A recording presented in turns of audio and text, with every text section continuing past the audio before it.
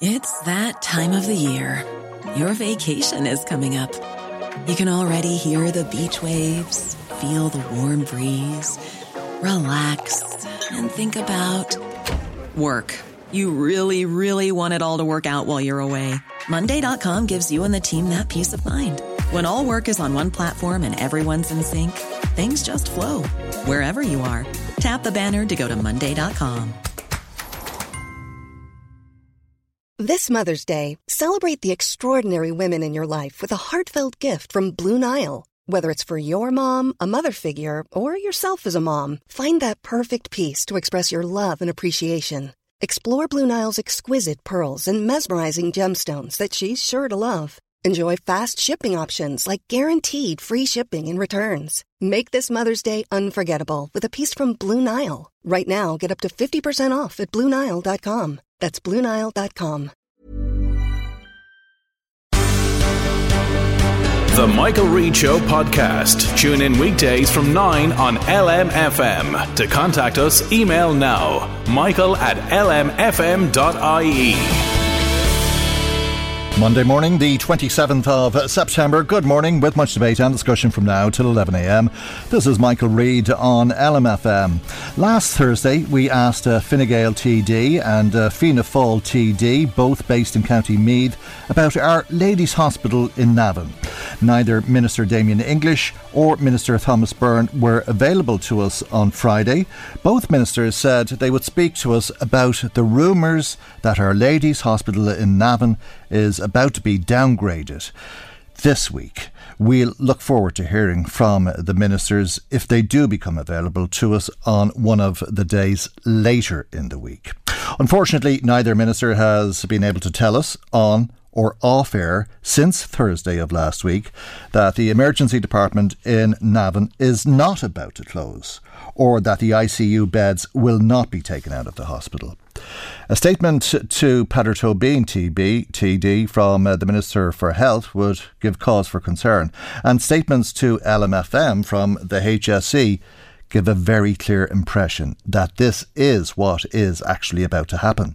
The emergency department, it seems, is about to close, and the ICU beds are about to be removed. Our Lady's in Navan is about to be downgraded. That's how it seems. As I said, that's the very clear impression we have from the HSE, but it is only an impression. To be frank though, the HSE has been fobbing LMFM off since Thursday of last week, and there is no doubt that the HSE is avoiding media queries. The HSE has decided it will not tell people in County Meath what it is planning to do with the hospital in County Meath. A statement from the HSE to LMFM last week said the HSE is developing an implementation plan for changing the services provided in Our Lady's. We asked if we could see this plan. In response, the HSE emailed us a link to a report that was published 8 years ago. 8 years ago. Just crazy stuff. A total insult, disrespectful to the people of County Meath. So we wrote back and we tried to ask our questions clearly, and we tried to put them simply so that there was no confusion. We said we'd like to know what was involved in the implementation plan that they're developing now, not a report from 8 years ago. Thank you very much.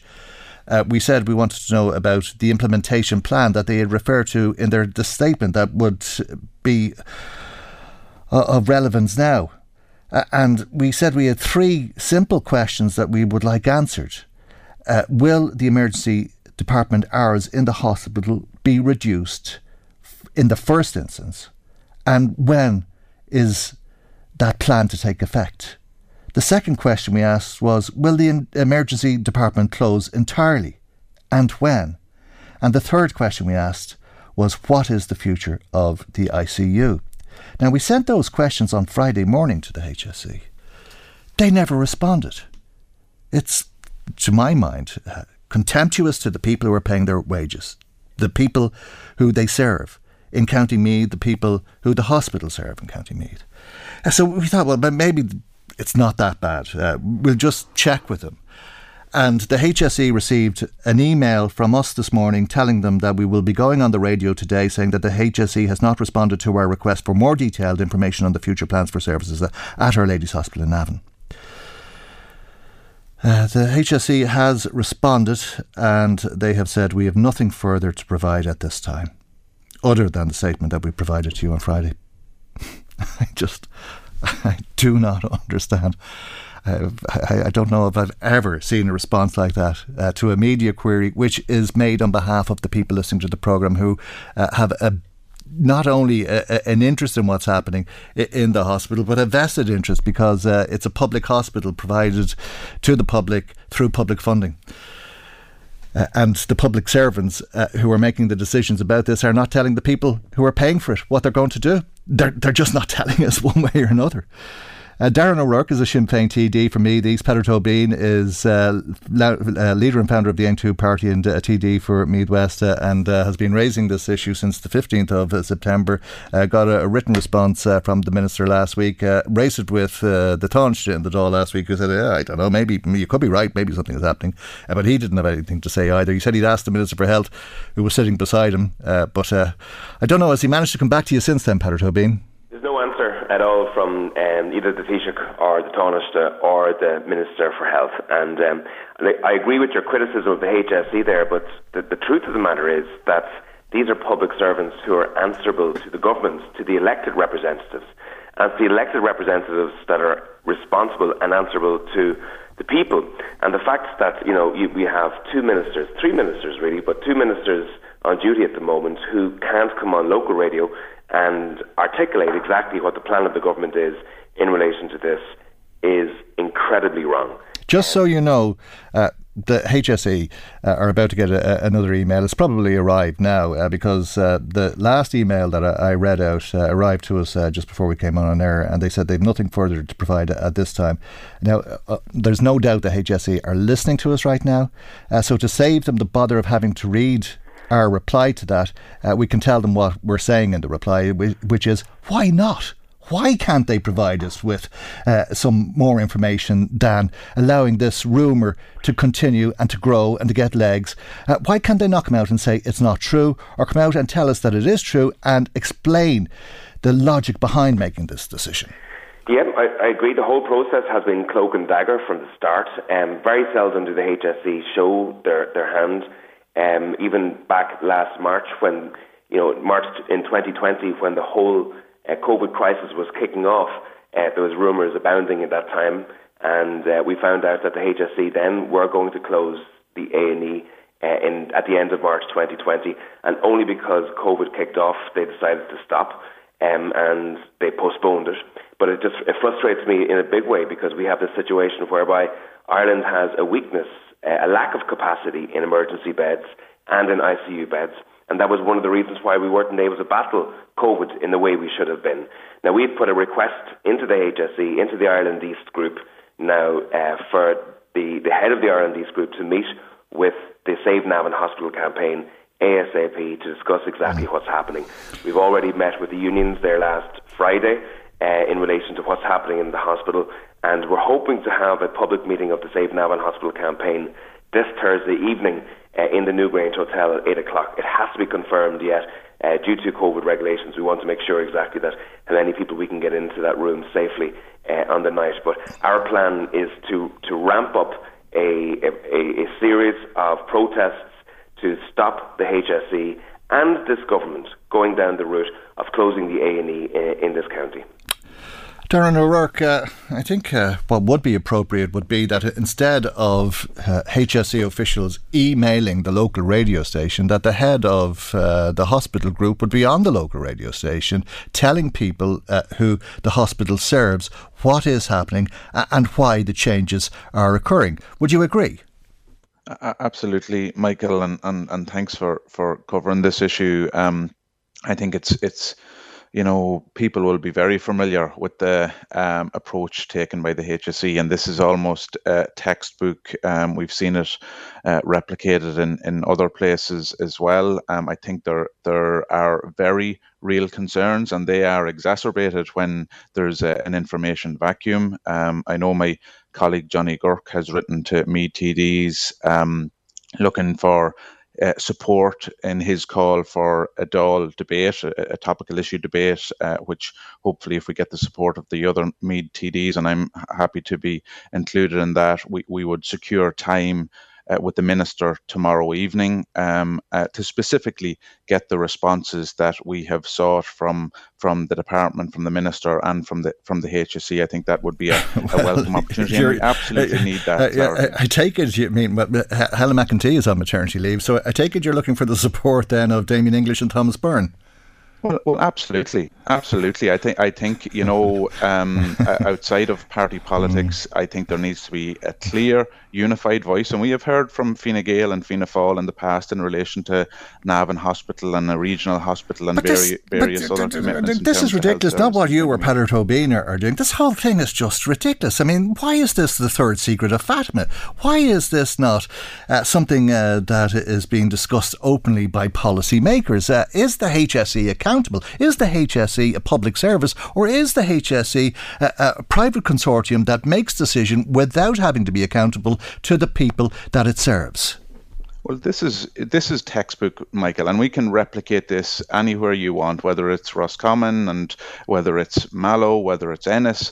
This is the approach that's taken, and I presume the report they pointed you towards in 2013 was the small hospital framework. That's and likewise when they were closing Roscommon and when they were closing Ennis, they pointed to a HICRA report that was again unrelated to the realities in Roscommon or Ennis or Mallow or anywhere else. Well, it does. I mean, we've known that from that report that since 2013 the plan is to close the emergency department and the ICU beds and to make it a level 2 hospital and so on. But they talked about an implementation plan that they're developing now, and that's what we asked to see. And they sent us a report going back 8 years. We don't know what the plan is now or anything like it. Absolutely, and the truth is, Ireland and our health service and the health service challenges we have and the health service opportunities are very different now than they were in 2013. For example, we've had Sláintecare and the proposals in relation to Sláintecare and new regional structures and what the role of Navan Hospital is going to be in relation to that. Has that been spelled out? No, it hasn't been spelled out. I have to say I welcome the prospect of a meeting of the Save Navan Hospital group later on in the week. I think it's really important. I think it's essential that there is a unified political voice representing the public in County Meath in support of the hospital. We've called for a public demonstration outside of the Dáil at 12 o'clock on Thursday. I would encourage people to be there, and I think it's really important. Time is of the essence in relation to this. We want to hear from Fianna Fáil and Fine Gael in relation to it, and we want to hear from the Not Minister one Fianna Fáil or Fine Gael councillor contacted us either since Friday. Peadar Tóibín, is the HSE... Is it within its remit to say to people, mind your own business? Because that's what the HSE is doing now. People are saying, are you closing the emergency department in the local hospital? And they're saying to people, mind your own business. That is what is happening in effect by not responding to media queries from the local radio station. Yep, listen, it's incredibly wrong for a public body to try to keep private their plans for a public hospital. It's absolutely wrong. I think the reasons why they won't show their hand is because they know by letting people know it would build significant resistance in County Meath. Remember that we have taken, as a hospital campaign, tens of thousands of people onto the streets of Meath on 4 separate occasions. I think if they know if they show their hands, right now, they'll have to make a logical and clear argument for closing the A&E. And there isn't a logical and clear argument. Well, there may be, but it's up to them to make it. Well, the only argument that they can make is that they feel that it isn't safe. And the only argument I would say that responds to that is make it safe by providing the necessary resources, human resources. We know from the statement on Friday they're going to tell us that they're enhancing the services in the hospital. There'll be more services in the hospital. It'll be safer and it'll be more efficient. But that's, as you mentioned on the last day, that is corporate speak, meaning the opposite. And it reminds me of an episode of Yes, Prime Minister, where a person is saying one thing but sounding like they're saying the exact opposite. You know, closing the A&E in Navan, in Meath, with a population of 200,000 people, that's well on its way to 250,000 people, would be a disaster for this county, both in terms of healthcare and in terms of development of this county. And so, you know, we're saying that there's absolutely no way that the Save Navan Hospital campaign would allow that to happen. And I would encourage all the political parties to come to the meeting, hopefully on Thursday night, and to work with the campaign so we have a unified approach and unified activities in relation to making sure that we stop this happening. Well, it is going to happen unless you're successful in stopping it from happening. Otherwise, the ministers wouldn't have gone to ground. Otherwise, the HSE would have come back and said it's not happening. I will say it's important for the citizens of Meath to call out the elected representatives. And I would say, you know, that the councillors and the TDs and the senators of Fianna Fáil and Fine Gael need to be spoken to. The phone needs to be picked up today, and people need to have conversations in large numbers with those elected representatives to tell them that now is their time to you know, fulfil their responsibility to County Meath. There's no point in going to ground. There's no point in keeping their head down. They need to stand up for the people of Meath in this time of need. Not one councillor has contacted, well, from the Navan area. We sent an invitation to the councillors in Navan, but not one councillor in Meath has contacted us since we started talking about this. Well, it is a situation that I know that if we contact the councillors en masse as citizens, those same councillors, when they get it in the ear, they will feed it up the food chain to the TDs and the senators that are in the county. And I know for a fact that will push massive pressure on the government. And also we'll be inviting all 40 councillors in County Meath to this meeting this week as well. So, and they need to be able to come, stand up and be counted in relation to the people of Meath. Otherwise, what is the point of them being public representatives in the first place? All right. Is it a tactic that's been adopted, do you think, Darren O'Rourke? Is the hope that this can be ignored away? That if people don't respond, if people don't say anything, then, you know, it won't be reported on and people won't be worried about it because nobody's talking about it? Absolutely. You know, there haven't been public statements in relation to this. There's been no notification in relation to it. This is, you know, we're aware of it because it's come literally from the workers and from the staff within the hospital service. And I have to say, Michael, some of the concern that reaches me is from workers not in Navan Hospital but in Drogheda Hospital. When there's because I work there, when there's diversions, when people are diverted from Navan to Drogheda isn't able to cope with the pressure. So I think it's a deliberate strategy on behalf of the HSE, and it requires absolutely a unified political response here from all political persuasions in the county at every level, Oireachtas and local government. I think there's opportunity to secure a debate. I think we should protest on Thursday and we should organise around the Save Navan Hospital campaign. Should be an opportunity, I believe, for every elected representative to be a member of that campaign and to push and to deliver and to win the same way that we won before in securing services at Navan. Yeah, I just can't get over the position that the HSE has adopted. I think it's contemptuous in relation to the people who are listening to us this morning who are wondering what's going on. Why are they talking about something if they don't know what they're talking about? I can imagine people listening to the radio saying that. I think it's insulting to the people of County Meath to say we've nothing to say, we've nothing to add to what we said when we directed you to a report that was published 8 years ago. But part of it, Michael, is that they cannot. They know there are so many holes in their argument in terms of like Peter said it there, and I absolutely agree 100%. They'll point towards safety. They'll point towards the European Working Time Directive. All of those challenges are surmountable. Well, that would be one thing if they did. They're not pointing to anything. I mean, they're not saying it's happening or it's not happening. I mean, we're talking about grown-ups listening to us now who just want to know where they stand. And then you can have those arguments. But you need somebody to say, yes, this is what's happening or this is not happening. Yeah, absolutely. I agree entirely, Michael, and that is contemptuous. You've put it well there. It's treating the people of the county, the taxpayers of the county, the citizens and residents of the county with contempt, and it's absolutely no way to run public services, and it's no way to run government. And ultimately, the people who are accountable here are the public representatives. So we do need to hear from our local Fianna Fáil and Fine Gael representatives, and no better place than on the floor of the Dáil tomorrow. OK, and if the councillors listening to us in County Meath wish to make their views known, particularly the councillors who are members of the Fianna Fáil or the Fine Gael parties, if they wish to make their views known to us, they're very welcome to contact us, and we'd be very welcome to hear what they have to say on the radio this morning.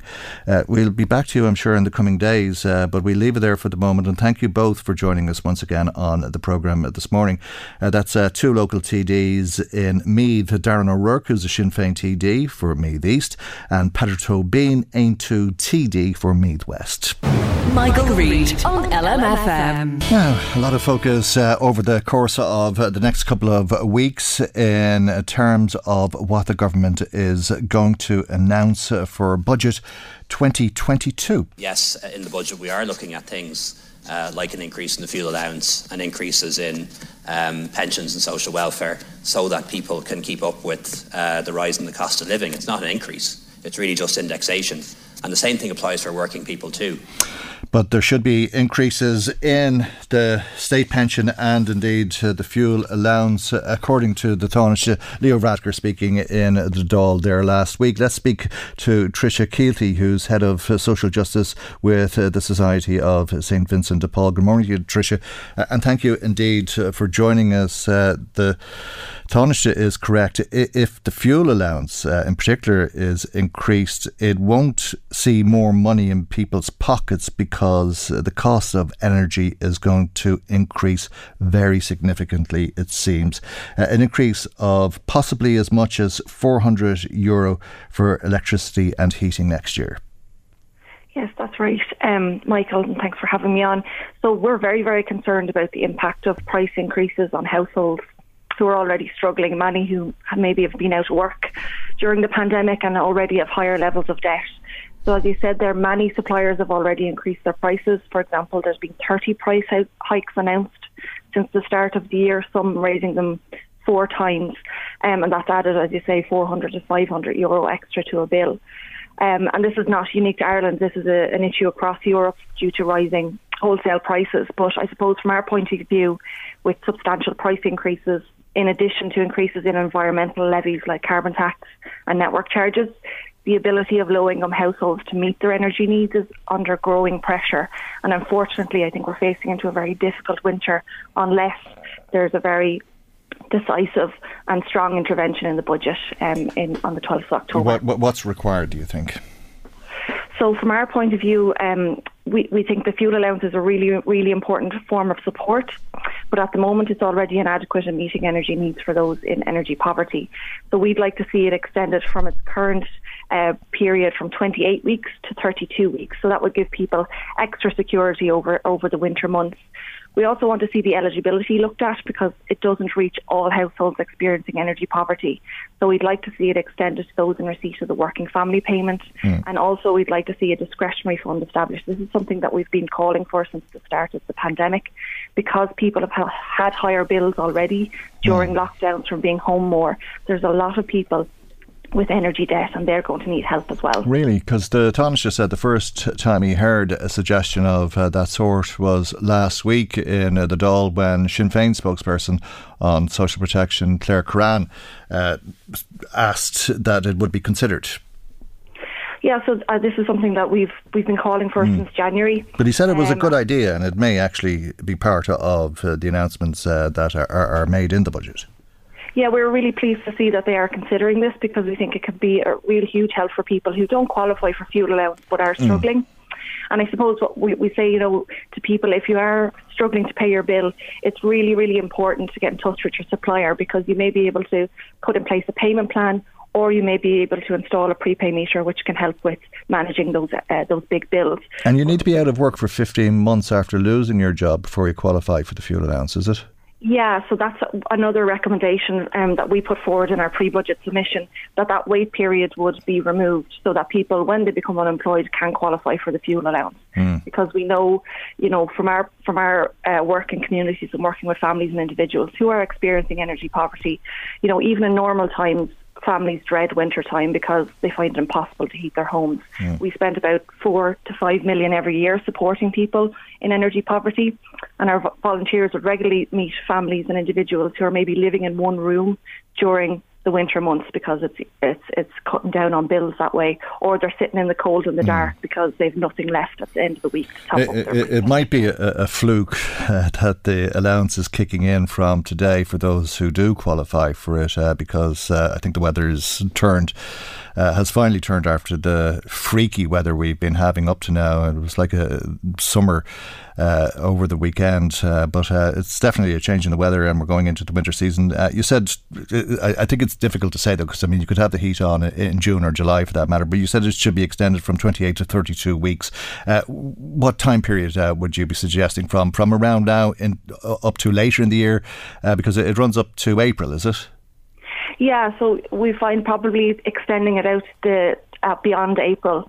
So we know during COVID, what they did during the initial lockdown, they did actually extend it by 4 weeks as a emergency measure because it was still quite cold during that time and people were still using the heating and everybody was at home.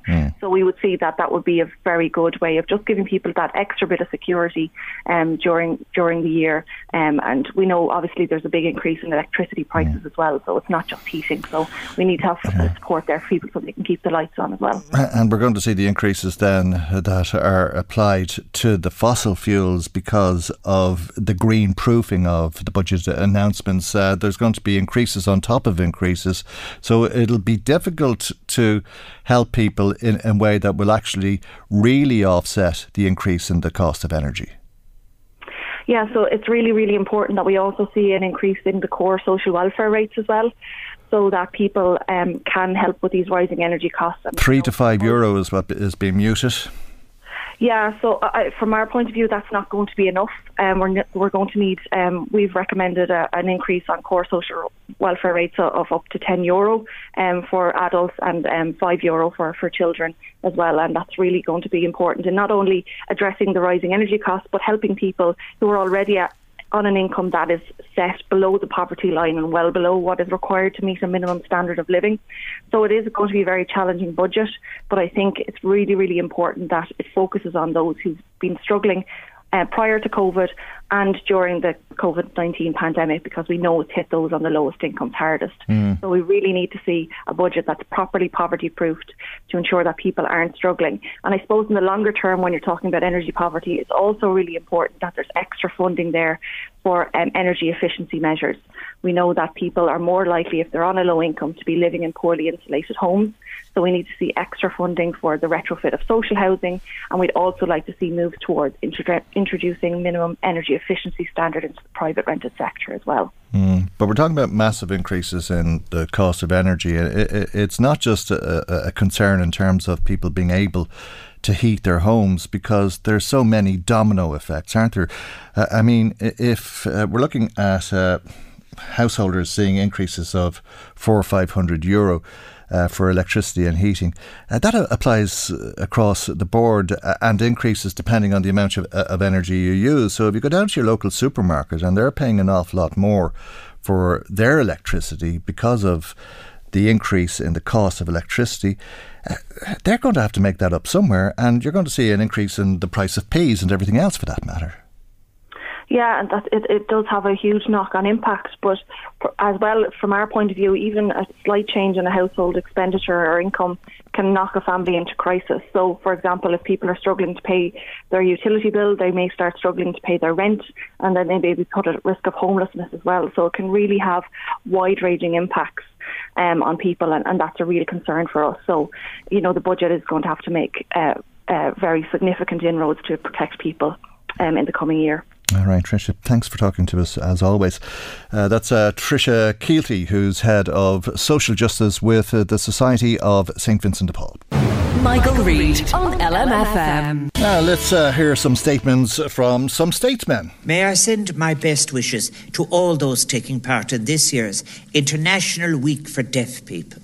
This is the President of Ireland, Michael D. Higgins, giving his support this week to the International Week for Deaf People. The theme that has been chosen for this year's event is celebrating thriving deaf communities, reminding us of the importance of the benefits of working together in solidarity so as to ensure that the needs of all citizens are recognised and that the most fundamental right, the right to a voice in your community, is respected. We know that in Ireland, an estimated 5,000 people are recorded as deaf. We also know, however, that the deaf community is far bigger than that, comprising those who are deaf, those who are hard of hearing, their families, hearing people who work with the deaf and friends of the deaf. It makes up, therefore, a broad and generous community that, working together, provides a great opportunity for the creation of a more inclusive Ireland. The first International Week for Deaf People was marked in Rome 63 years ago. Life for the deaf has seen many improvements since 1958. Despite the many improvements we have witnessed, there remains, however, much work to be done if we are to create a fully equal and inclusive landscape for citizens who are deaf or hard of hearing. Many obstacles still remain between deaf citizens and their right to fully access public and private services and information, for example. Many hurdles are still placed between deaf citizens and access to educational and employment opportunities. Many organisations and individuals continue to thoughtlessly stigmatise and discriminate against deaf citizens. In short, many deaf citizens continue to experience exclusion and isolation in their daily lives, and thus a denial of a full voice in the societies and economies to which they have so much to contribute. I'm deeply grateful to our deaf community for all they have done to improve the landscape here in Ireland for citizens who are deaf or hard of hearing. Your achievements have been many, and I know you will continue to work with vision and determination, building on those achievements and helping to create a nation truly founded on the principle of a citizenship that is defined by participation and the right of all citizens to be represented and to have their voice heard. President Higgins, statesman number 1 out of 3 today. Number 2, Taoiseach Micheál Martin, his address to the United Nations General Assembly on Friday, the UNGA. Now, the GA will listen to the Chancellor of Ireland, His Excellency Micheál Martin. Okay, some pronunciation problems, but this is how the Taoiseach was introduced to the UN. It is my great pleasure to introduce Ireland Prime Minister Micheál Martin. And he will make a statement at the GA. Distinguished heads of state and government, esteemed heads of delegations, Mr. Secretary-General, Deputy Secretary-General, friends. This week, in this hall, a series of alarms have sounded. They have sounded for conflict. They have sounded for COVID. They have sounded for climate. We have heard the alarms. Now we must respond. I believe that this is what the General Assembly, or Assembly of Nations, was created to do, or purpose, or obligation. The United Nations is a symbol of hope for billions of people around the world. The UN flag, a beacon of peace across the globe. The blue helmets, guardians to the most vulnerable. UN convoys, a lifeline to millions. The obligation we assume in this hall is to transform that hope in the face of our common challenges into a better future for all our peoples. The Taoiseach Micheál Martin telling the United Nations that we must now respond to the alarm bells over conflict, COVID and climate. And so to statesman number 3. And when Kermit the Frog sang, "It's not easy being green." You remember that one? I want you to know that he was wrong. He was wrong. It is easy. It's not only easy, it's lucrative and it's right to be green. He was also unnecessarily rude to Miss Piggy, I thought, Kermit the Frog. But it is easy to be green. We have the technology, as we used to say when I was a kid. We can do it. We have, so in 40 days' time, we have the choice before us. Boris Johnson, the British Prime Minister, who before becoming Prime Minister may have been very funny on Have I Got News for You, but at the United Nations General Assembly, during his speech, as you heard there, he was referring to Kermit the Frog, gave an awful lot of people living in France reason to be upset with the British Prime Minister, and I think it seems as though they're upset, generally speaking, with the people of Britain as a result. Michael Reid on LMFM. Now to a fierce battle that took place in the Congo in 1961 that saw 155 Irish peacekeepers from A Company holding out for 5 days against 3,000 heavily armed mercenaries and local militias. After that siege, 34 men were recommended for Distinguished Service Medals, but none of them were ever awarded. Since then, there's been an independent report into what's called the Siege of Jadotville, and that recommended against awarding medals to all of those 34 men or the 8 who are still living. Instead, it's recommending that just one survivor receive a medal. Let's talk to Independent Senator Gerard Craughwell, who's gone to the High Court about this. A very good morning to you, Senator Craughwell, and thank you indeed for joining us on the programme this morning. That really was a fierce battle by all accounts, and in a lot of the individual circumstances, we're talking about men who didn't have that type of experience and indeed suffered greatly as a result of the experience. Good morning, Michael, and thank you for having me on this morning. Good morning to your listeners. Yes, Michael, no battle in the history of the Irish Defence Forces has ever matched what happened in Jadotville.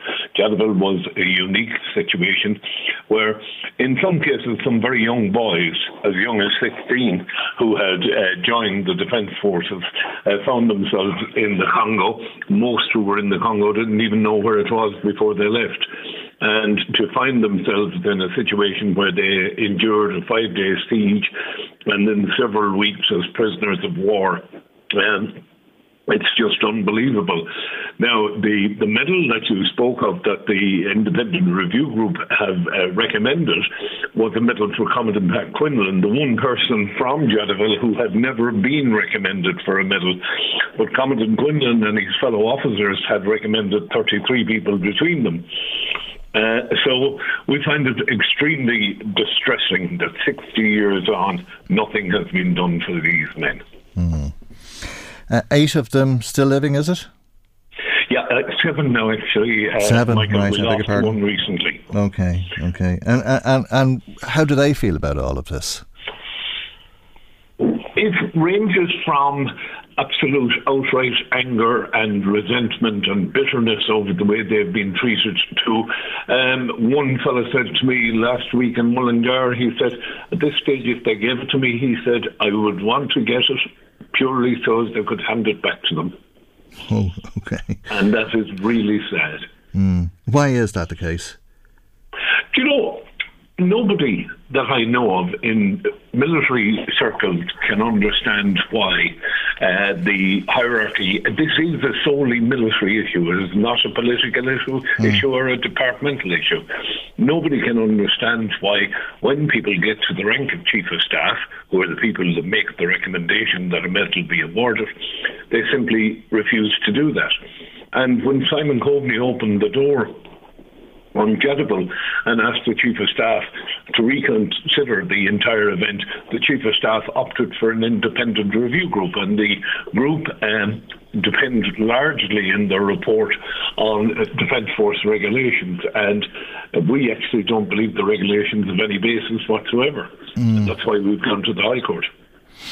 Okay, and what is your involvement in this? I understand you signed an affidavit, as did Pat Quinlan, but why the interest? What was your involvement in the siege of Jedival? It's twofold, really, Michael. One is I served in Cape Cohalon in Galway, the 1st Infantry Battalion, and I served beside soldiers who served in Jedival.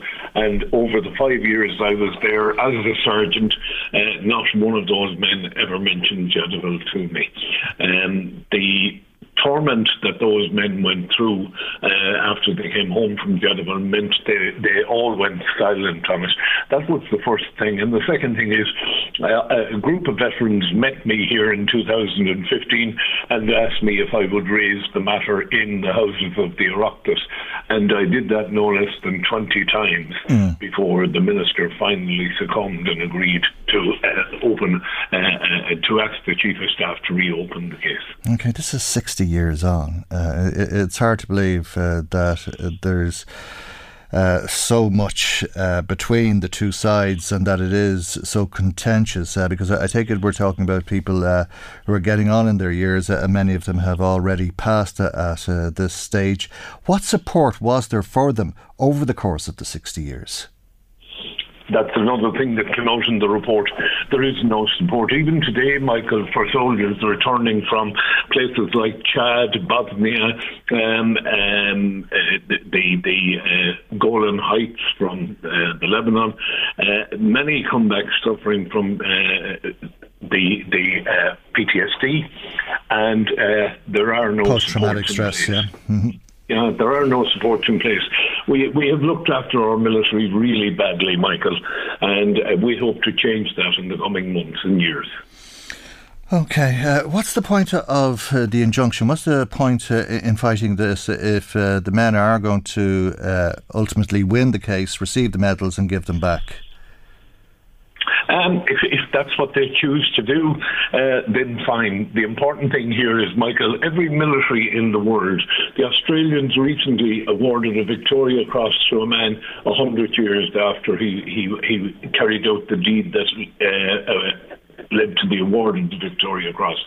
The American Congressional Medal of Honor, again, if you have a Congressional Medal of Honor in the United States, you can do so many things, from travel free through the United States, enter public buildings, you name it. What we're really talking about here, Michael, is recognition of valour, recognition of extreme bravery, recognition of those who serve. The Gardaí have recently gone through a period of restorative justice, and you can see that in the last couple of weeks there's been several Scott medals. Interesting one, last Friday, a Scott medal was awarded to Garda Síochána. Standing beside him and killed in the same incident was Private Kelly. Scott medal goes to the Garda and nothing to the private. Okay, and I mean, most of us wouldn't remember this because it's so long ago. We're going back 60 years, and even those who are of an age to have been aware of it at the time, I'm sure their memories are fading at this stage, but it really was a fierce battle, and many of the men who we're talking about were held as prisoners of war. Mm-hmm. Yeah, and it's what we call moral injury nowadays. That's the term that's used for it. I mean, I've spoken to the children of who are now adults of some of the soldiers who returned from Jedival, and hearing stories of fathers waking up in the middle of the night screaming, hearing stories of people who never really adjusted again to life when they came back home. It's really a desperate, desperate story. And while the film glamorises it to some degree, the Netflix film The Siege of Jedival, the stories that come back are pretty horrific. Well, war is never pretty, but this was horrific by all accounts, and 1,000 people, or more than that, lost their lives in this battle. 1,050, 300 on one side and 750 on the other. Yeah, in our particular case, the Jadaville situation, there were 156 men in place in Jadaville. 2 of them were wounded, and that was all that he brought home. Quinlan brought home the entire company that he went to Jadaville with, and that was a phenomenal success. But in Irish circles, it was seen as a failure.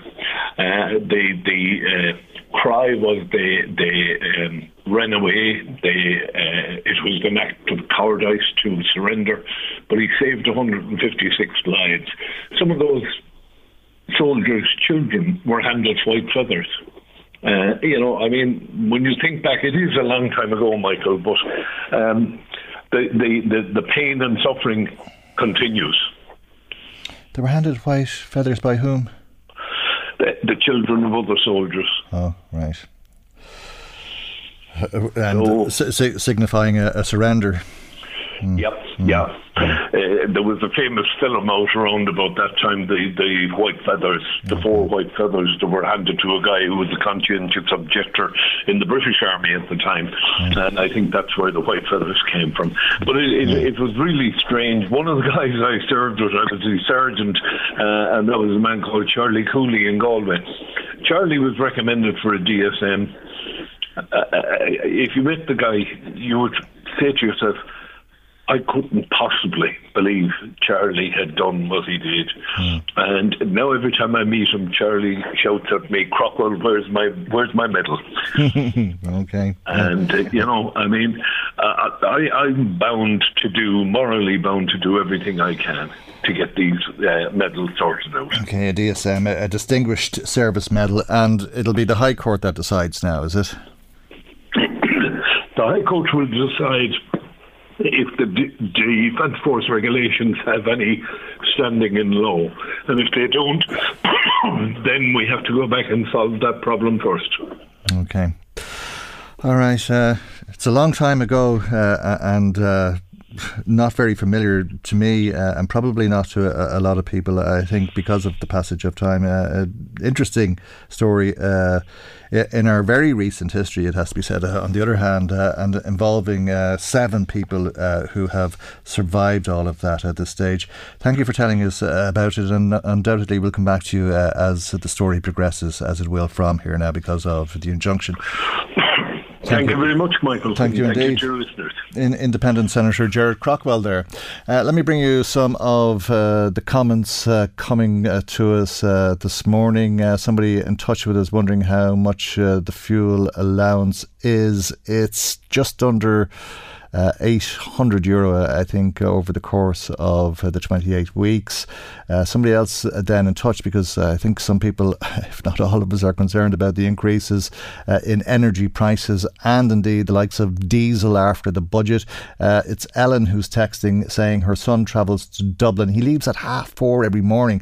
It costs him €80 for diesel, and that doesn't include the cost of having to park when he gets there, or the tolls for that matter, and it's not worth working as things stand.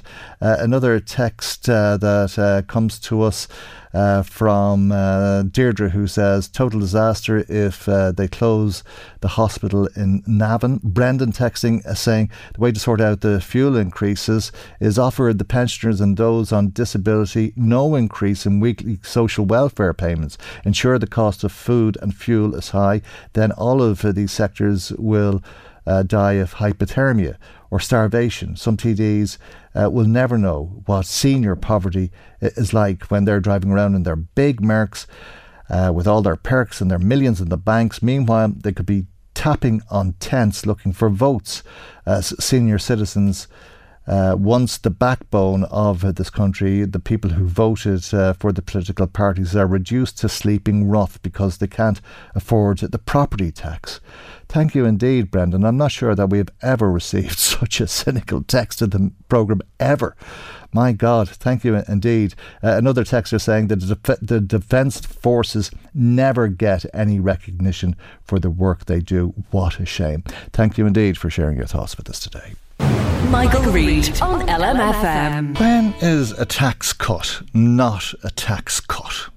Well, it's not a tax cut, apparently, if it means that you're paying less tax, but you're earning more money. We do need pay increases, and there are pay increases in most parts of the economy in the coming year. In the public service, there will be an increase in the minimum wage, but it's also why we need tax indexation. And they're not tax cuts, as Sinn Féin likes to describe them. It's tax indexation. It's just making sure that if people get that pay increase, get that increment, that they're able to keep it. So if somebody earns 40,000 euros, let's say, roughly an average income, they get a pay increase of 2%, that's 800 euros. At the moment, they would lose half of that in tax. So they'd only get 400 euros. That's not enough to keep up with the rise in the cost of living. But with indexation, they'll keep most of that 800 euros. They'll get 650, 700. That's the whole point of indexation. It's not a tax cut. It's just making sure that Middle Ireland hold on to whatever small pay increase or increment they get. In the same way as we increase pensions or we increase welfare to take account of the rise in the cost of living, we should do the same when it comes to income tax. And that's what indexation is. It's not a tax cut. It's just making sure that Middle Ireland isn't left out. And I know that's why you'll be supporting that measure in the budget, I'm sure. I'm sure that's the case, that TDs will support that measure as the Taoiseach outlined it to the Dáil last week. It's very simple. If the government cuts taxes for high earners, it's not a tax cut if the high earner has received a pay increase. Let's talk to Father Sean Healy, the Director of Social Justice Ireland. A very good morning to you, and thank you indeed for joining us. How are you doing? I'm good. You got that, yeah? I'm enjoying this, absolutely. Yes. I mean, to deal with it is very straightforward, you know. I mean, the government's approach, I think there's two things missing out of what the Taoiseach was saying. One is that while he's making this claim for people with pay increases, and the fact that these things should be indexed and so on, he totally failed to increase social welfare rates for the poorest in society by a cent in either of the last two budgets. Now, he was at Taoiseach in the second last budget, and he was at Taoiseach in the last budget. Oh no, but he's doing that this time around. Well, I mean, you're here to talk to us about what we're expecting from the leagues. The numbers he's talking about, though. Three to €5. He's talking about increasing welfare by €3 a week, or possibly 5. That's a joke. I mean, and it's a sick joke. I mean, I don't mean it's funny. Like, it's not funny at all. The reality is that the poorest in society have had no increase whatsoever in their core welfare rates in the last 2 years. They should obviously get a minimum increase of at least a tenner this year to take them some way towards going back to the benchmark that they were at back in 2007. For heaven's sake, like they've been what the poorest are receiving has been allowed to recede in that time. But the bottom line in this, like facing the budget, is there are choices, difficult choices to be made, and you have a situation where the government has its Housing for All strategy that is just published. It has a climate action plan coming down the pike, and it should be published maybe before budget day, and then the revised National Development Plan, which has been highlighted several times, and that's scheduled for publication before the budget as well. So these are three very big ticket items, and the government doesn't have endless money, so it has to make choices, decisions and so on. And one decision impacts another. Of course. Let's go back to that €800 increase that somebody on 40,000 might be getting next year. As things stand, the Taoiseach says half of that would be gone in tax, so they'd only be left with 400. That would mean 400 would be paid in tax. That would be 400 extra for the government. Would that cover that type of increase that you're looking for in social welfare? Because the Taoiseach is saying, well, maybe we should split it and give 250 of that 400 to the worker so that they don't have to pay it all in tax. They'd be getting 400 extra. He's saying give them 650 extra and at the same time introduce welfare or increase welfare by €3. Well, this is a classic kind of dilemma that's being put out there as a dilemma. It's not a dilemma at all, but let me just show you. Year in, year out, for several years now, we have seen governments trying to present a dilemma before the budget, which basically is pitching Ireland's poorest, people on social welfare, against people with a job who get a pay increase. Now, the interesting thing, if you just stay with that example that he had there, that the person with the job would be even if things didn't change, would be €400 a year better off. The person on welfare is not better off at all. If they don't, unless they get an increase in the budget. So to put the focus on saying it's this or this is completely wrong. I think what we need to do is to recognise that we should be, the budget should be about building a future that's prosperous and that's sustainable and that's fair. And it should be socially progressive. It shouldn't be one that's moving the resources from poorer people to better off people. And it should promote well-being. And I mean, the government's program for government makes some of these references, And I think critically important, it should build a future where there's nobody left behind. Now, to achieve that, what do you need to do? I think the first thing that you need to do is to sort of put major investment to support Ireland's recovery. And I think that's the critical issue there, is to try to ensure that we have as few people as possible unemployed next year and the following year, that whatever we're doing in the economy... But just to stop you for a second, because, maybe the Taoiseach has a point, and maybe people are saying, I'm after getting €800 extra a year. Why am I only getting 400 and I'm giving 400 to the government? But that again is a question of choice. You could decide to give them an extra 250 or tax them 250 less by taking that off somebody who's on 150,000. Or even by taking it off somebody who is a multinational or transnational corporation who's paying 2% of their profits and keeping 98% of it. And that's perfectly legal in Ireland, despite all the talk about 12.5% as sort of a minimum the actual corporate tax rate. So what we're proposing there, for example, would be that there should be a minimum effective corporate tax rate. That the corporate sector would have to pay a minimum percentage of its profits in tax. Now, this is what the OECD process that 130-something countries are signed on to. They're all signed on now to have a situation where corporations must pay at least 15% of their profits. Now, go back to your worker and the €800 increase. Like a worker, if the worker was told that they would only have to pay 15% of that and keep 85% of it, they'd be very, very happy. But the bottom line in the corporation tax situation is that the government isn't even prepared to sign off on the minimum rate of 15%. It wants to sort of put that as the ceiling, that it can only be 15% and can't go beyond that. Now, I think with all, fairness in taxation is critically important, but we have to look at the whole tax base and not just at the sort of person who's on low income, the person who's on middle income, and then the millionaire, if you like, who's making a lot of money. No, the actual, as well as the corporate sector. To answer your question straight up, yes, it would be fairer to ensure that the money was paid by the really high earners and not by middle income Ireland. That's an opinion, you see, and I suppose it depends. It's a fair opinion, because it's true, Michael. That is the situation. I know, but as to whether it would be fair or not is subjective. And Leo Varadkar obviously thinks it's better not to increase welfare than to cut, or than, I'm confused now, because he's saying that he's not going to cut the taxes. So if he was to keep taxes as they are, that would result in an increase, or the money would be available for social welfare. But if he was to increase taxes on earnings of, let's say, 100,000 or 150,000, would he call them tax increases, or would you say that's just indexing the social welfare model? Well, I mean, indexing is part of the tax system. They they use a lot of different they use a lot of different terminology to hide the reality. Like the bottom line there, if they don't index the tax rates or not the rates, the actual bands, then in effect people will pay a bit more tax when they get a pay increase. Not if their situation remains exactly as it is, but if they get a pay increase, they will pay a bit more on that than they would otherwise do.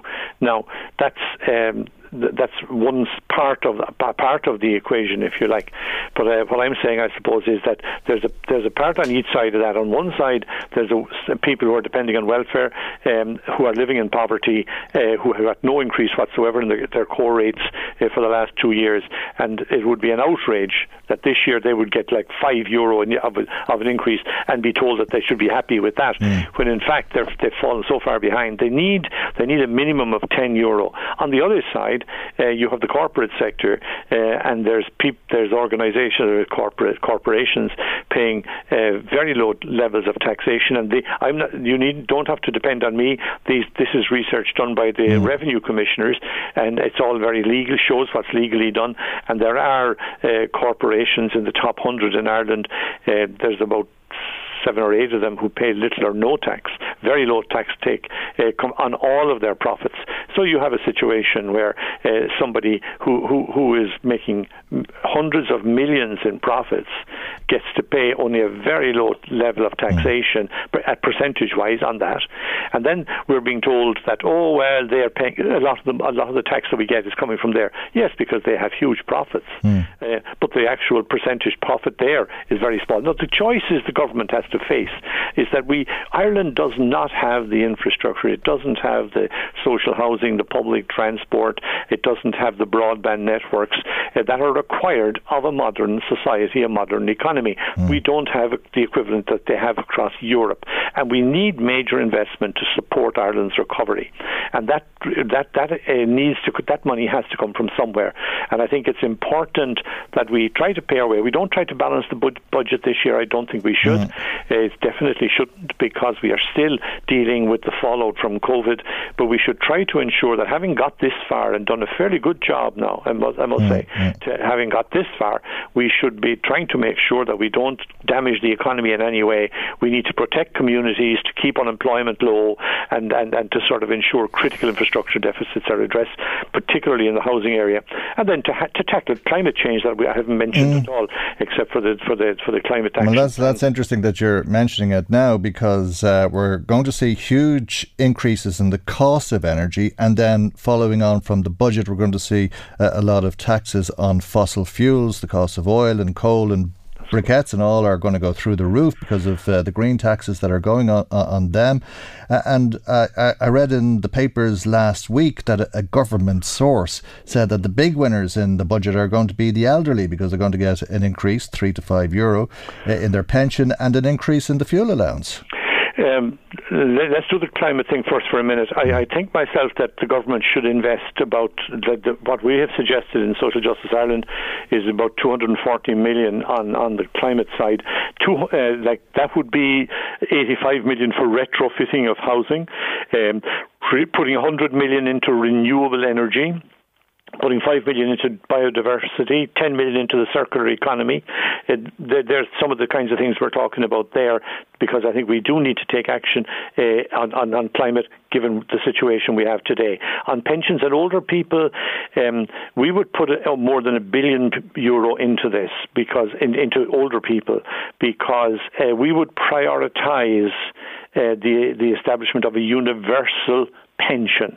Now, this is not what government is doing with the pensions. Government is developing a private system that is going to be a real money spinner for the pensions industry, but isn't going to help in any great way with people's shortage of money from their pension when they get to pension age. What we're saying basically is there should be a universal pension paid to people when they reach their pension age, and that should be paid no matter what. It should be paid at the level of the current level of the contributory old age pension, or that's out there. And then we would also invest in social care and home packages, like over 100 million we think should go in there, because of the importance of social care and home care, and trying to keep people aging well at home rather than having to go into nursing homes and so on. And then I think there is a need for increased funding for nursing homes. In our budget choices, that document that we sent to government, we recommended an increased funding for nursing homes of about 35 million in budget 22. That would be new money that should go in there, it seems to us. Okay, we'll leave it there. We'll be watching what the government is planning in the next couple of weeks. But thank you indeed for joining us this morning. Absolutely. Very interesting times, given what is going to be undoubtedly a huge increase in inflation by the looks of it over the course of the next year. Thank you indeed, Father Sean Healy, Director of Social Justice Ireland. Michael Reid on LMFM. Now let's go back to the idea of a COVID bonus. The nurses, as you know, want 10 days annual leave as a result of the effort that they put in getting us through the pandemic. But what about everybody else? The supermarket workers, the Gardaí, they're looking for a bonus too. What about the people working in the nursing homes, or the cocooners who really did put on the green jersey, staying at home, doing nothing at all and seeing nobody so that we wouldn't have a spread of the virus, let alone the bus drivers who kept us going through it all. And maybe we all deserve some sort of recognition for the effort that we put into all of this, maybe to celebrate COVID, or is it to commemorate COVID, as the case may be? You're right that a lot of things have to be considered. While some countries have already paid a recognition bonus to staff, they've done it on a very narrow basis. Often they only limited it to healthcare workers, for example. And you and I agree that we need to do something more broad than that. So that needs to be borne in mind as well. I can't give you exact timelines. This doesn't have to be a budget day decision, but it might be. But this is something that is being led by Minister McGrath. I know he wants to engage with the unions and with the Labour Employer Economic Forum, wants to talk to the party leaders about it, and wants to be able to come up with a proposal that government can then endorse. And that's the Taoiseach Leo Varadkar once again speaking in the Dáil last week. Let's talk to Neil MacDonald, CEO of ISME. Something is going to be done for the frontline workers, there's no doubt about that, but it also seems as though there's little doubt that there will be an additional bank holiday. Reports that the arrangements are at an advanced stage as we speak. Yes, Michael, and you've done a very good summary there on the issues that, you know, how do you reward people for working through a pandemic, and where do you draw the line at who did and who did not work or step up to the mark? So it's a very, very difficult and tricky issue. We think it's unfortunate that the conversation around a bank holiday has been kind of conflated with the whole pandemic issue, because on the one hand, Ireland is behind the European average at 9 days. 9 bank holidays would compare with, 2 days or so less than the European average of 10 to 11 days. But probably of all the reasons to bring in another bank holiday or two, a pandemic probably isn't the best one of them. And really, we should be thinking more about, terms and conditions for workers in society in general, rather than using this as some sort of ill-thought thank you mechanism for people after a pandemic, if that makes sense, Michael. So yeah, it does. You're not opposed to the idea of an extra bank holiday or two, perhaps, to bring us into line with European norms, but this is not the justification for it, is it? Well, if it has taken this for us to come around to this, well, so be it. Obviously there are businesses for whom this is a bigger burden than others, and then there will also be businesses, for example, in hospitality and in retail, who would be very strongly in favour of this. They would see this as improving their lot. So again, the views on an extra bank holiday are entirely sectoral. For a service business, of course, you don't just have the cost of the bank holiday for an employee. For those ones that have to work, you have premium pay. So the double impact pay, isn't it? of a bank holiday across the economy is very different depending on what sector you award that bank holiday within. It might work for hotels because they may be paying their staff double time, but they'll have more business, which will offset that cost. But for other businesses who have to pay double time, who don't see an increase in business, they're down on the deal. Yeah, precisely. So it's a horses for courses debate. Some businesses have to replace a person of businesses that deliver their services 24/7, or where custom takes place at the point of delivery with the client. It does impose a cost. For some of them, it's worthwhile doing that, and for others, it isn't. So, but look, you know, as employers, we're empathetic to that debate that Ireland is behind European norms. But let's have a sensible discussion about it, not on the basis that you know, we've had a pandemic, therefore we should have what would be a recurrent public holiday. You know, we should do it for the right reasons.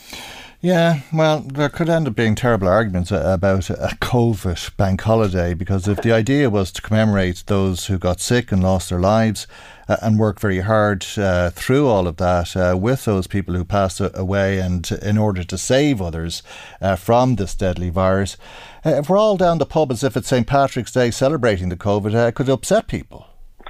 Exactly, and that's precisely, you put your finger on precisely the sort of issue we should be addressing, rather than talking about something to mark COVID. So, for example, you know, there is no bank holiday between New Year's Day and Patrick's Day, and then within the summer you go from the June bank holiday to the August bank holiday, and similarly then there's none at the back end of the year. There was a tradition, it has waned somewhat in recent years, where people used to go up to Dublin, as the saying was, around the 8th of December for a shopping day pre-Christmas. And these are all areas that have been talked about at one stage or another as candidates for a bank holiday. That's the sort of intelligent engagement we should be having with this issue, rather than talking about commemorating a pandemic. July would seem the most obvious to me, or early December, the 8th of December, as you're saying. But July really is the obvious gap in the summer, when the weather is good, and it seems like you've got this flurry of bank holidays, and all of a sudden there isn't one. Yes, indeed, and obviously hospitality and holiday businesses would very strongly favour the summer option, and you know, probably retailers, if there was going to be another one, would probably prefer one closer to Christmas. But these are precisely the sort of issues you know that we should be debating and understanding from workers and from the public in general. You know, if we are going to have another one, what is suitable and when should we have it? Rather than the debate has been driven now by this narrative that we have to have an extra bank holiday this year to commemorate COVID and the pandemic, rather than posing the exact question you have, which and your view is no less valid than anyone else. I'd like it in July. Well, some other people would disagree with you there, Michael. So how do we come to a sensible position on if we are going to expand the number of bank holidays when we have it? And I'm sure there's many who'd be against the idea of another bank holiday, especially if you have to pay your staff double time, and that will mean more depending on what you're paying your staff. You're concerned as well about an increase in the minimum wage. Well, yeah, I mean, the minimum wage discussion happens every year, and you know, historically, and the basis of the minimum wage and the theory behind its calculation is that, you know, it does track the cost of living. And for the first time in a considerable number of years now, we now do have inflation in the consumer price index. Of course, for several years now, we've had really significant inflation in the bits that really count for people in terms of property price inflation and rental inflation. But the consumer price index in August was showing a rate of 2.8%, which is, you know, we've had several years of zero inflation or actual slight deflation. So this is the first time we've come across this in quite a while. And on a like-for-like basis, therefore, you would expect the minimum wage to go from €10.20 per hour to €10.48. We have heard talk of €10.50. But I suppose from our point of view, the problem is that sort of increase does nothing for the low-waged and the unskilled. And there are far greater difficulties that those people encounter, most particularly around access to social and affordable housing. So when you hear people talking about the living wage, a lot of them, no doubt they are well-intentioned, but a lot of them don't realise that a great many people do not want to be paid the living wage of $12.50 an hour, because if they do that, their income will break €25,000 a year, and once you go out over €25,000 a year, you'll lose access to social and affordable housing in more than a third of the state. So that's one example of the way that our social protection system mitigates against people taking promotions, going for better jobs and getting higher wages, simply because of what they lose if they do so. Okay, we have to leave it there. We're out of time, but thank you for your time, and thank you indeed for joining us on the programme as always this morning. That's Neil MacDonald, Chief Executive Officer of ISME, the Irish Small and Medium Enterprises Association. Michael Reid on LMFM. And thanks to Pat in Navan, who has been on the phone to us. He's very disappointed that none of the Fianna Fáil or Fine Gael councillors in County Meath are speaking out about the issue of the hospital. He says if there was an election on, you wouldn't be able to get them off the radio. He says the people of Meath elected them to speak up for them, and they're failing to do this. It's not acceptable, and they need to step up and make their voices heard. Thank you indeed for your call to the programme. We haven't heard as yet from any of the Fianna Fáil or Fine Gael councillors. We haven't managed to speak to either of the ministers on the radio about this yet. They're hoping that at some stage this week they'll be able to make themselves available to talk to us about it. The HSE has said we've nothing more to add, except that if it does happen, if they close the emergency department, if they take the ICU beds out, it will mean that the hospital will be safer, it'll be more efficient, and that people will be served better by the decision if that's what they do. But when we ask for details, as you know, they've said we've nothing more to add to it.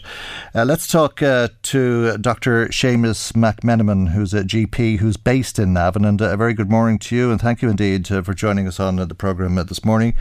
Have you been hearing this threat of the ED closing? Well, so there hasn't been any communication with local GPs about this at all. So I suppose, like everyone else, it's the first we're hearing of it this morning.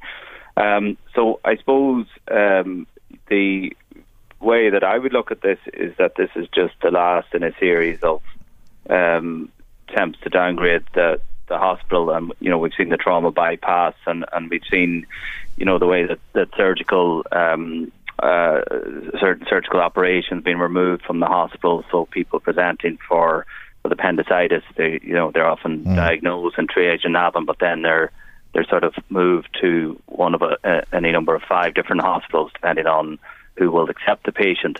So would you see it as a downgrade? Because the HSE say that it'll actually enhance the hospital. More services will be available through the hospital. But it is a downgrade, and they have been downgrading the hospital, you know, over a number of years, and this is just the last in a series of those steps. So I suppose with COVID, what we've seen is the value of having Navan A&E present, because we know certainly a lot of our patients have been admitted through the course of the pandemic, and the value of having ICU in Navan has shown that, you know, although you can plan for how you might want the health service to look and behave, the reality is things will happen that don't fit your plans on paper. So on paper, you know, would the matter have been able to cope with our COVID patients over the past 18 months? I don't think so. So I think really you can't see it as anything other than a downgrade, but it's already started and the process is ongoing, and you know, because we've seen, you know, that they've created the situation where they can say it's not safe because they have underinvested, They have removed and cut various things over the years, and they've created this situation where they can turn around then and say, well, look, we don't have, full-time, a consultant cover. We don't have, we have locum doctors working because they've removed the training posts in the hospital, so that the only doctors who can really work in A&E are locum doctors. So I think really they've created this set of circumstances over a long number of years, and they haven't. The plan has never changed. So we know we're the last on the list from the Hanley report of hospitals to be downgraded. So the plan never changed. COVID interrupted it. Other things interrupted it. And it was listed as one of 10 hospitals in a report called the Smaller Hospitals Framework Report from 2013. That's right. That should become a level 2 hospital, which would mean that there wouldn't be an emergency department, there would be a medical assessment unit, and there wouldn't be ICU beds as a result. And just going back to what the HSE is saying on paper, because their statement says that if this plan under that report is implemented, it will mean more services provided safely and appropriately with better linkages to primary, continuing and social care. And they say that it would also make Our Lady's safer, busier and more efficient for all, and will further enhance linkages to the community, which is in line with Sláinte Care. Does that make sense to you, Dr. McMenamin? Well, I think, when you look at the other 9 hospitals, what happened there was services were supposed to be upgraded in surrounding areas of the larger hospitals near them. And the reality was that didn't happen. And what happened was the trolley counts went up in those hospitals. So rather than being in a bed in Navan, you could end up in a trolley in Drogheda or somewhere else. So I don't know that there have been improvements in the paramedics. The most people who are in ambulances now have got the training to provide initial care, and that probably is different from maybe 10 years ago when some of this was being discussed before. But really, I don't think the transport links are there. They talk about the golden hour in any medicine that for heart attack, for stroke, for a lot of these things, you need to catch people early to have better outcomes. And I suppose the question again is, do we have the ambulance service? Do we have the road network? Do we have the facility to get people to the Mater or to Drogheda in time? Does the Mater have the capacity? Because 10 years ago, the problem was as it is now, and the concern about the capability of Navan to treat people to the standards that would be hoped for was not something that could be addressed, they said, because they said there wasn't the capacity in Blanchardstown or in the Lourdes in Drogheda. Now the focus is on the Mater, and that if patients have a heart attack, it's the Mater that they will be brought to. Does the Mater have the capacity for these additional patients? Well, again, I mean, if you bring an ambulance and the ambulance service take you under their wing, they will bring you to the Mater. If it's cardiac, they'll bring it to Drogheda if it's trauma. But the reality is most people present themselves, and what we saw when they removed surgical services in Navan, most people went to Drogheda, and the trolley count in Drogheda went up. So I suppose the question is, again, you can say on paper that people should know they're supposed to go to the Mater, but I don't think the Mater covers a large catchment area for North Dublin. So, the issue isn't, there was discussion, could they have, special wards for Navan, patients from Our Lady's coming up, and they're not going to do that. So really, you'd be competing with everyone else in North Dublin, inner city Dublin, for resources there. And there's no the space constraints in the Mater, as we know from the discussion around the Children's Hospital when it was supposed to be sited there. The Mater really doesn't have the capacity to expand in a way that probably could cope with the number of patients. And again, for an administrator to look at the paper exercise of saying where patients should go, the reality is they might say 95% of patients will be accommodated very well, but if it's yourself or your parents or your family who are that 5% that may not get a better outcome. And people don't think like HSE officials. I mean, if you fall and break your arm, you go to the hospital. And you see that all of the time, where you've people waiting 16 hours in Our Lady of Lourdes Hospital in Drogheda to be treated with a broken arm, where they could have been seen in 40 minutes had they gone up the road to the Louth County Hospital in Dundalk. Well, we know, for example, that there are still people presenting to Monaghan Hospital where there hasn't been an emergency department for a number of years, because the instinct is, if you're in a crisis, you're not thinking along the lines of, I must look up the HSE website and see where my nearest appropriate place at the HSE have told me I should go. You go to the nearest hospital. And I think the concern is that, the questions that I don't think have been answered are, with the population growth in Meath over the last number of years, the demographic shift, we're now going to have a lot of people presumably working from home who wouldn't have been. So we're going to have to, those old figures of 80% of people leaving Meath to go to work will change. And if something happens, they won't, they'll be going to the hospital. And no one's really explained how those demographics have been factored into all of this. Well, nobody's talking to us, so that's part of the problem. We leave it there for the moment. Thank you indeed for joining us on the programme this morning. Dr. Seamus McMenamon is a GP based in Navan. We'll see you for our next programme tomorrow morning, God willing, at 9 a.m. right here on LMFM. Good morning. Bye-bye. The Michael Reid Show podcast. Tune in weekdays from 9 on LMFM. To contact us, email now, michael@lmfm.ie. Ready to pop the question? The jewelers at BlueNile.com have got sparkle down to a science with beautiful lab-grown diamonds worthy of your most brilliant moments. Their lab-grown diamonds are independently graded and guaranteed identical to natural diamonds, and they're ready to ship to your door. Go to BlueNile.com and use promo code LISTEN to get $50 off your purchase of $500 or more. That's code LISTEN at BlueNile.com for $50 off. BlueNile.com, code LISTEN. Hey, it's Danny Pellegrino from Everything Iconic. Ready to upgrade your style game without blowing your budget? Check out Quince. They've got all the good stuff, shirts and polos, activewear, and fine leather goods, all at 50 to 80% less than other high-end brands. And the best part? They're all about safe, ethical, and responsible manufacturing. Get that luxury vibe without the luxury price tag. Hit up quince.com/upgrade for free shipping and 365-day returns on your next order. That's quince.com/upgrade. Hi, I'm Daniel, founder of Pretty Litter. Cats and cat owners deserve better than any old-fashioned litter. That's why I teamed up with scientists and veterinarians to create Pretty Litter. Its innovative crystal formula has superior odor control and weighs up to 80% less than clay litter. Pretty Litter even monitors health by changing colors to help detect early signs of potential illness. It's the world's smartest kitty litter. Go to prettylitter.com and use code ACAST for 20% off your first order and a free cat toy. Terms and conditions apply. See site for details.